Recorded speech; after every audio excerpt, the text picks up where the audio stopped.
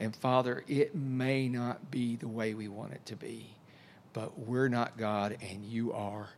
And just let it be well with every soul here and those who would normally be here and can't be here today. And we just ask this in the wonderful name and praise your name, Lord Jesus. Amen. Amen.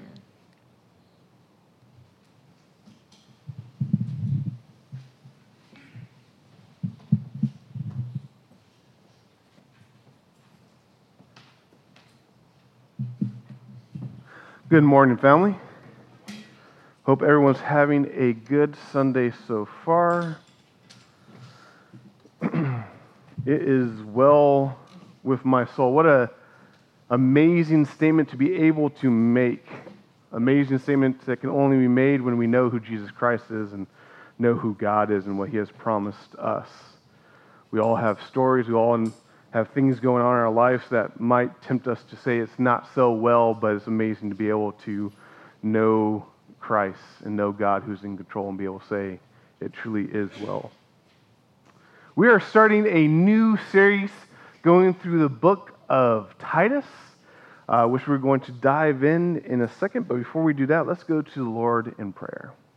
Dear Father, thank you so much for this day, a day in which we can gather as your family, a day in which we can sing praises to you, we can pray to you, we can sit under your word, and we can commune together as your body, as your people, and be encouraged.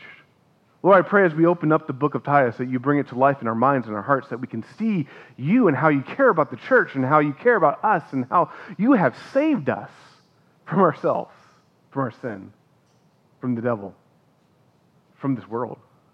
And Lord, I just pray that we can be encouraged and can see how we should respond with all of who we are. Lord, we just pray for this church. Let us be your people. Let us follow you and trust in you. And we pray all these things in Jesus' name. Amen. So as I said, we're starting a book in the series of, we're starting a series in the book of Titus. Got that one flipped up. And you might say, well, why Titus? A lot of people actually don't even realize this is a book of the Bible. It's a tiny little book that we find after all the other T's, after the Thessalonians, after the Timothys, and now we come to Titus. Why would we study this book of Titus? Is it just because I happen to have a son named Titus and I think, hey, let's do that? No, that's not why. Though it's funny because when we were setting up and we have like graphics that say Titus, and he came in one day and he saw it and he kind of ran over and pointed to it like, hey, what's this? Kind of happy, but also scared that something's going on with him. But no, that's not why we are going to study the book of Titus. You might say, but why the book of Titus? It's such a tiny little book. And you're right, it is a tiny little book. It's 46 little verses that talk about the church. So why would we study the book of Titus? Well, because the book of Titus gives this great picture of the Christian life. It gives this beautiful duet of how Christian thinking pairs with Christian living. It gives this great combination of that belief and behavior go together. Creed and conduct are made to be joined and should not be separated. That what we actually believe, what we think and believe about God matters for how we live and how we operate in this world. And that is throughout the whole Bible, and especially in the New Testament. But Titus brings these two things together in a beautiful way, showing us that what we believe about God truly matters because it changes how we live this life. That we should be zealous for both of these things. Zealous for how we believe and how we think and how we think great things about our great God, but also be zealous about how we live for our great God and live to serve Him and to help people and do all those good things we're called to do. So it's a great thing to say the book of Titus because it is God's Word. Now, the book of Titus is one of the 3 pastoral epistles, which is a fancy way of saying one of the 3 letters that Paul wrote to people rather than churches. Sometimes people want to throw in the fourth one of Philemon, but really the 1st and 2nd Timothy and Titus are written to pastors or people who are in charge of setting up and making sure the church is healthy. And Paul wrote these letters to them to encourage them, to give instructions about how the church should be formatted or how the church should answer some of the problems they're going through, which shows us that God actually cares about how we, quote unquote, do church. Actually, God cares about how we gather together to praise His name and how we gather together to be encouraged to go and spread His gospel throughout the world. So it's good and right and fitting that we can read this book and be encouraged nowadays, because this is also addressing us as a church. So let's read from the book of Titus. We'll be just doing the first 4 verses today in Titus chapter 1, verses 1 through 4, as Paul gives his greeting to Titus. It starts like this: Paul, a servant of God and an apostle of Jesus Christ, for the sake of the faith of God's elect and their knowledge of the truth, which accords with godliness, and hope of eternal life, which God, who never lies, promised before the ages began, and at a proper time manifested in His word, through the preaching with which I have been entrusted by the command of God our Savior. To Titus, my true child in a common faith, grace and peace from God the Father and Jesus Christ our Savior. Now, Paul really can pack in a lot in a few words, can't he? Because that is just a lot of information right there, right at the beginning of this book of Titus. But when you read this, what can we pull from even just the starting point of the book of Titus? And I would argue this, that solid faith leads to solid living. It's funny, nowadays I would argue that we see there's this disconnect in our society or in people you might even know that between what they believe and how they live, and people are always willing to claim they believe one way, but their life seems to demonstrate that they believe something different, or they operate as if they believe something different. And Titus and the whole New Testament and the whole Bible, I would argue, comes and says, no, what we believe naturally flows into how we live, and that what we believe results in how we live. And so that if you want to know what someone truly believes, you just look at how they live, and you can trace it back to what they believe, because that is how they operate. That's how they see the world. And so Paul here to Titus is making this argument right at the beginning that you should know who God is, and when you know who God is, you live like you know who God is, and you live appropriately, and you seek to follow Him and worship Him and love Him and spread His fame throughout the world. That if you have a firm and solid faith that's resulting in conviction of the truth, it leads to a life that's built on that firm and solid rock of Christ. Solid faith leads to solid living. But let's see how he makes this argument, and how we should do that is maybe we should just ask the question, well, who is this Paul character who's writing this book or this letter of Titus? Probably most of us know who Paul is. He's that great missionary that we're introduced to in the book of Acts. He's the guy who wrote a lot of the New Testament. He wrote letters to churches. He planted churches. He was persecuted for believing in who Jesus Christ was. He is this larger-than-life figure that traveled across the known empire at the time, preaching Christ and Him crucified. And he was writing to one of his friends, his companions that traveled with him. And he's writing to him, and he's introducing himself. This is me, Paul, writing you this letter. And how does he describe himself? He describes himself as a servant of God, as an apostle of Jesus Christ. When we read Titus, or when you look into the letter, you see that most likely it was written while he was imprisoned in Rome. And so at the end of the book of Acts, we see how he heads to Rome, and he's kind of in house arrest. And probably during this time, AD 62, AD 63, he's writing letters to a lot of churches and to a lot of people. And he's writing to Titus, kind of telling them, hey, continue the good work that you're doing in the local churches. So Paul is writing to this companion in the faith, the servant of spreading the gospel, but we see something actually pretty interesting of how he describes himself. And I think we can learn a lot about how we should look at ourselves as believers in Jesus Christ. He first describes himself, as I said, as a servant of God. What's interesting, this is actually Paul's favorite way of talking about who he is, that he is a doulos of Christos, is that he is a servant of Jesus Christ. But now he's saying he's a servant of God, and we see he's kind of, even in Titus, he's playing with this, kind of confirming that Jesus Christ and God are God themselves, and that he's talking about the Trinity here, this picture of this. But he's a servant. He's a slave. Depending on your translation, this same word can be translated slave, bondservant, or just servant. And Paul is getting at this idea that he no longer counts himself as being owned by himself, but he was bought with a price, that God owns him. He's no longer he no longer views himself as himself. He views himself as someone who belongs to God. When we read that language of either slave or even servant, we might chafe under that because we are strong in American types who like in our independence. We don't want to be servants or slaves to anyone. But at that time, this people being in servitude was very common, and actually it was a very secure financial place for a lot of people to be into. But Paul is recognizing that he owes his life doubly to God. He owes his life to God because God made him. He owes his life again to God because God saved him through Jesus Christ.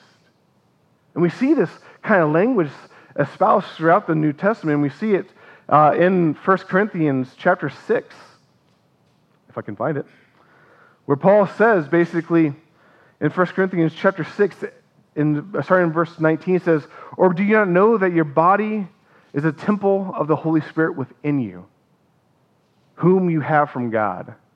You are not your own, for you are bought with a price, so glorify God with your body." That Paul knew that he was not his own because he owed his life doubly to God, and so he describes himself as a servant of God. But that's not all. He also describes himself as an apostle of Jesus Christ. The word apostle, the title apostle, can be used in a technical sense or a general sense. It really just means sent one. We think of apostle in the technical sense when we're talking about the 12 apostles, the disciples of Jesus who traveled around with him, who were sent out personally by Jesus to spread his word. But we also think of the term apostle as a general sense, that any Christian who has received a commission to go out, which is all of us, to spread the gospel, is, in that general sense, an apostle. But Paul here talks as an apostle, someone who actually was sent out by Jesus Christ himself. He had that Damascus Road experience, remember, where he was traveling to persecute Christians, and Jesus showed up and he fell on his butt. And he's kind of like, what is going on here? And Jesus sends him out to proclaim the gospel. And so he knows himself to be an apostle, a sent one from Jesus Christ, that he knew that he is supposed to go and proclaim the word of God. So Paul describes himself as a servant, an apostle, and it was all for the people of God. So you see that. He says he's a servant of God and an apostle of Jesus Christ for the sake of the faith of God's elect. That he actually sees his whole purpose, him being a servant of God, him being an apostle, as someone who is designed to be for the people of God. He was there. He was instilled with these tasks for their benefit, for the people of God. But I would argue we are more like Paul in this sense than we might want to believe. We can read this and be like, that's Paul. He can use that grandiose language because he was larger than life. He was on the mission field. He saw Jesus. He had that Damascus Road experience. That's Paul. I argue that he is actually speaking fundamentally as someone who knows Jesus. And if that's true of you, if you know who Jesus Christ is, we are more like him than we're not. And that we actually see our life more like he does than we are tempted to. That we should actually see our lives as being servants of God. Like, how would your life change if you actually view yourself like Paul viewed himself and actually view yourself as a servant of God, realizing, you know what, I'm not my own. My prerogatives, my wants, my desires don't take precedent. They're not the ones I follow. They're not the ones I'm designing my whole life after, but rather I look to God and His Word and what He has calls me to do, and I am His servant. I will ask Him to send me where I'm supposed to go and do what I'm supposed to do, and I look to His Word for what I'm supposed to do and know that I'm not my own. Why? Because I know who Jesus is, and I know what He did for me, and I know how He has saved me, and so now I respond with all of who I am and says, yes, I am yours. How would your life change if that is truly how you viewed life, like Paul, that you are a servant of God? But not only that, but you're also a sent one of Jesus Christ. Again, I don't think most of us here probably had that Damascus Road experience where we got put on our butt by Jesus. But we, if you know Christ, have that experience of knowing Jesus. And when you know Jesus, you're fundamentally changed because you see the Lord of the cosmos come to save you. And you cannot remain the same. And when He comes to save us, He does not just save us for ourselves, but He saves us for a mission, a purpose.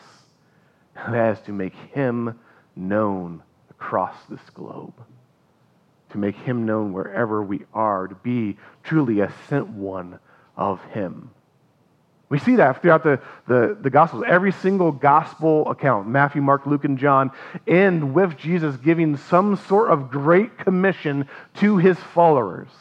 The most famous one is in Matthew, where He says, go and make disciples of all nations, baptizing in the name of the Father, Son, and the Holy Spirit, and I'll be with you always until the end of the age. I forgot a part of it, but that's fine. We're moving on.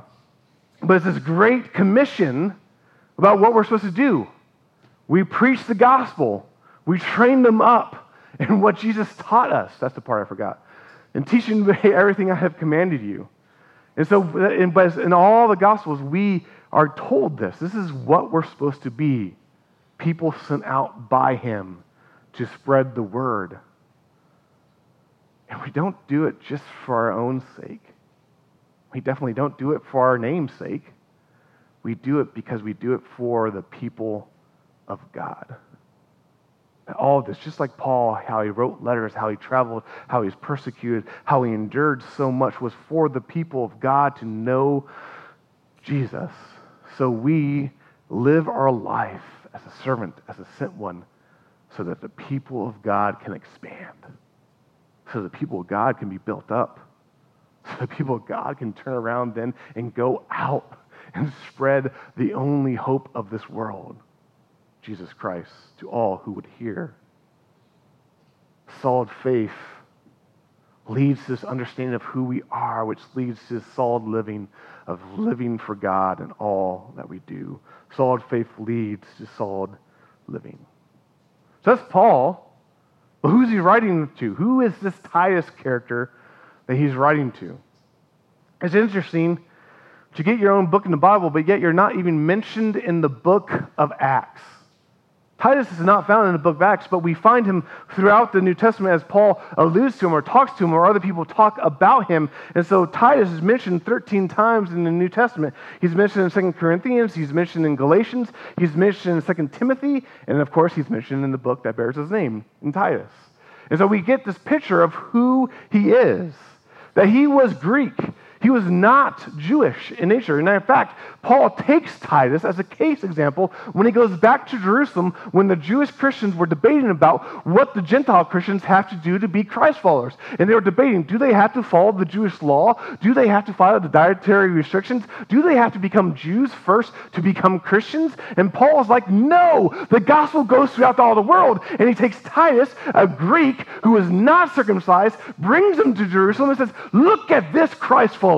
Look at this guy filled with the Holy Spirit. And they're like, you're right. He is a Christian like us. He is our brother. And so they celebrated, and they say, this is a case example of the gospel going out and doesn't have to go through the Jewish lens anymore, that Gentiles can be brought in and be part of the family. This is who Titus was. probably a personal convert of Paul. He describes him as my true child in a common faith. Probably someone who heard Paul speak and was converted and followed Paul to be put to use by God. And he was put to use by God. But when you trace the examples of where Titus appears in the New Testament, you see him appearing in places that needed help. You see him appear in 2 Corinthians, where he's trying to correct the ship of the Corinth church and kind of correct some errors that happens. You see him appear in mentioning in like 2 Timothy and in Galatians, talking about where he's going. You see him talk about in the book of Titus how he was sent or left in Crete to help establish the churches. In 2 Timothy, he talks about how he goes on to Dalmatia, this region, to help correct the churches and steer them in the right path. So you get this picture that Titus was Paul's troubleshooter. He was Paul's hitman. That Paul hears, hey, there's trouble in Corinth. Who am I going to send? Titus, get on a boat, get over there, and set them straight. And Titus did. That he was a man used by God in the ministry of Paul to help establish and firm up churches for the glory of God. And that Paul loved this guy. And as I said, he called him a true child in a common faith. We often talk about the faith in those terms, those familial terms. That we're brothers and sisters in Christ, that we're family here, and that we're family with believers elsewhere. And sometimes I think we talk about so much, which is good, because we are. Sometimes we can talk about so much that we lose sight about the radical nature of what happens in that. Here is Paul, who describes himself as a Pharisee of Pharisees. Someone who would look down on anyone who was not a Jew. They were not of the chosen people. I wouldn't want to even associate with them. The word of God was for God's people alone. And now, because of Jesus Christ, he can look upon a Gentile, a Greek, someone he would look down upon, or look upon him as a son in the faith. Speaking of family, he is truly my child. He is more a child to me than a child of my blood, because we're united by a faith that redefines us. A faith that makes us God's children. We're brought into the family of God. And so Paul looks upon him and sees him truly as family. And how great and fundamental is that thing about our faith, is that we can look upon people who look different than us, who maybe speak different languages than us, who have different backgrounds from us, who actually think different about politics than us. And we can see them and say, you are my brother and sister in faith, because this faith is a common faith that unites us together, that fundamentally is more fundamental, more grounding to us than anything else in our life, even our biology, because Christ has brought us into his family. This is how Paul viewed Titus, and this is how we should view the church, believers, that we're part of the same family. We can fight as family fights. We can have some hardships with each other as family has hardships with each other. But we're still family, and we love each other, and we're there for each other, and we see us connected and united by Jesus Christ, that common faith that grounds us. So that's Paul. That's Titus. But why would he write this letter to Titus at this point in time? Well, he gives us the purpose of his writing. He says, Paul, a servant of God and an apostle of Jesus Christ, for the sake of the faith of God's elect and their knowledge of the truth, which accords with godliness, in hope of eternal life, which God, who never lies, promised before the ages began, and at the proper time manifested in his word, through the preaching which I have been entrusted by the command of God our Savior. Paul gives a purpose statement for his writing this letter. A purpose statement which I'm pretty sure is a run-on sentence, and probably wouldn't pass an English class, but it's packed load of all this information of why is he writing this letter. As I said, it's for the church. It's for the sake of the faith of God's elect. It's for the believers. It's for the believers that God has brought together into his family, into the church.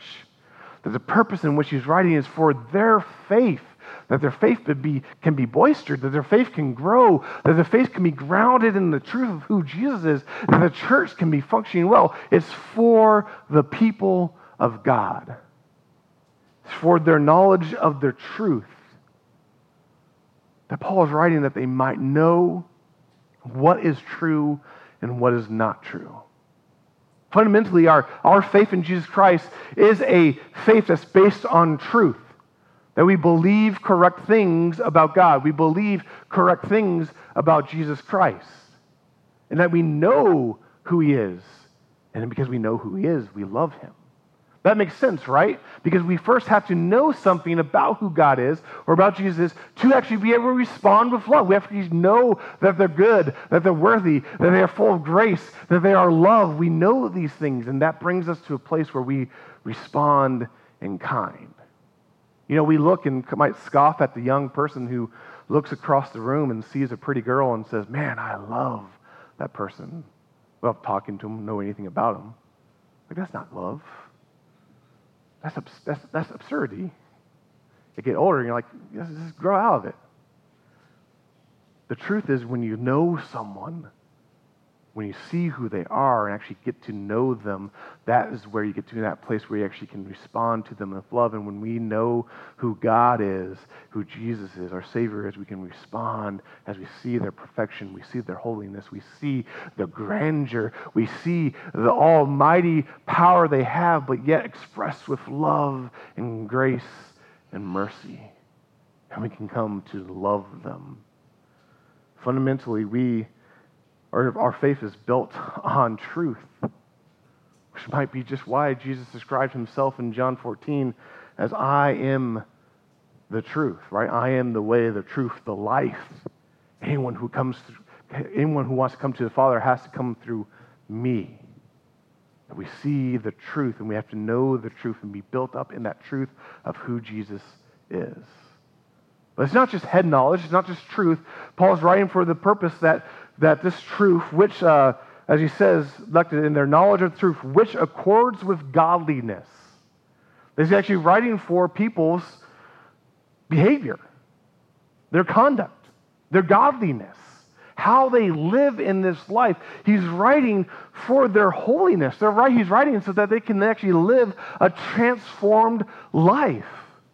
So often I think we probably neglect that part of the Christian life. We're so good because we don't want to be considered legalists, that you have to do something to get in. We don't want to be considered, sticks in the mud. We don't want to, make people uncomfortable. And so we kind of neglect maybe how we should live. And we want to focus so much on just who Jesus is and what he did for us. And so often we can be focusing on what Christ saves us from, the sin that we have ourselves, and the world and the devil. We're so focused on what Christ saves us from that we forget that actually he has saved us to something, and that is to live for him. And I love how the Bible sets us straight again and again when we can get kind of out of sorts. If we just read Romans in Romans 6, looking at verses 22, I should say, it says, "But now that you have been set free from sin and have become slaves of God, the fruit you get leads to sanctification and its end, eternal life." I love that because he's saying God sent Christ to set you free from sin, to save you, to free you, to be what? A slave of God, a servant of God. That he frees you from wrong living, death, and the wages of sin is death, and everything that leads to that destruction. He frees you from that. Why? So that now you can live righteously before your righteous God and be his. So often we don't want to focus on that because, it makes us maybe uncomfortable or makes us think that we have to do something to earn that salvation, when again, no, he saved you when you were a sinner. He saved you when there was no hope in you. He saved you when there was no good in you. He saved you when you're a rebel and spinning his faith. But he saved you for the purpose. Why? To change you and transform you and to make you one of his. And now we live as one of his through grace and the working of the Spirit working in us. That there is this connect here, as I argued from the beginning, belief, behavior. doctrine and deeds, creed and conduct. I could probably keep the alliteration going, but I've stopped there. But these things that we believe leads to how we live. That they're connected there. And that actually gives a testimony, a witness to the world when they see the church actually living out what they believe. That is more powerful than you possibly could imagine. The author and pastor Kevin DeYoung says, when the message of the gospel comes unglued from godliness, faith shatters. This idea that when we start proclaiming the gospel, that we're saved through Jesus Christ, but we kind of diminish or downplay that now that results in a transformed, changed life. What is faith then? It's an empty head knowledge of what Christ has done and not how we're supposed to follow him with all of who we are. Charles Spurgeon, the great pastor in the 1800s, says, when the church descends to the world's level, her power is gone. And when people look upon the church and they're living just like the world as if they don't know who God is, why would people go to them to know who God is? Their power is gone. And so this is a plea. This is a command that our faith and how we live are united and connected in real and tangible ways. And it all rests on the great hope that we had, because he says, their knowledge of truth, which accords with godliness, in the hope of eternal life, which God, who never lies, promised before the ages began. That this belief and this life all rest in this one true hope, that God is who he is, said he is, that he saves us, and we will be forever with God. We have eternal life with God. That life is not just what we see here. Life is not just what's going on right now, what we see in front of us, but life actually exists for eternity. And life is bigger than we can see, and that we can have faith and we can hope if we can lift our eyes past our present circumstances to see the one who stands beyond them, the one who stands at the foundations of the world and who stands at the eternity's edge, and see him and know him and see his love for us. And that is what our hope is. And that is where we rest in. And this God, as Bruce read from Numbers 23, he is a God who does not lie. He is a God who does not deceive his people. He is not a God who twists the truth, but rather he is a God who speaks and it happens, who promises and it is fulfilled. And so we trust in his word. And when he gives us a hope of what is going to happen, we trust in that. And this is what Paul has been preaching since the beginning. It's been manifested since the ages began. It's been the truth always. It hasn't changed. We can find it in the earliest verses of the Old Testament. We find it in the last verses of the New Testament. This is what we preach Christ, and this is what Paul's mission was, that he was called by God to preach this message, to proclaim this truth to all who would hear. And we are as well. We see this, and we see Paul mentioning this is his mission, that he rests in this hope. But I would pray that this would be our church's mission as well.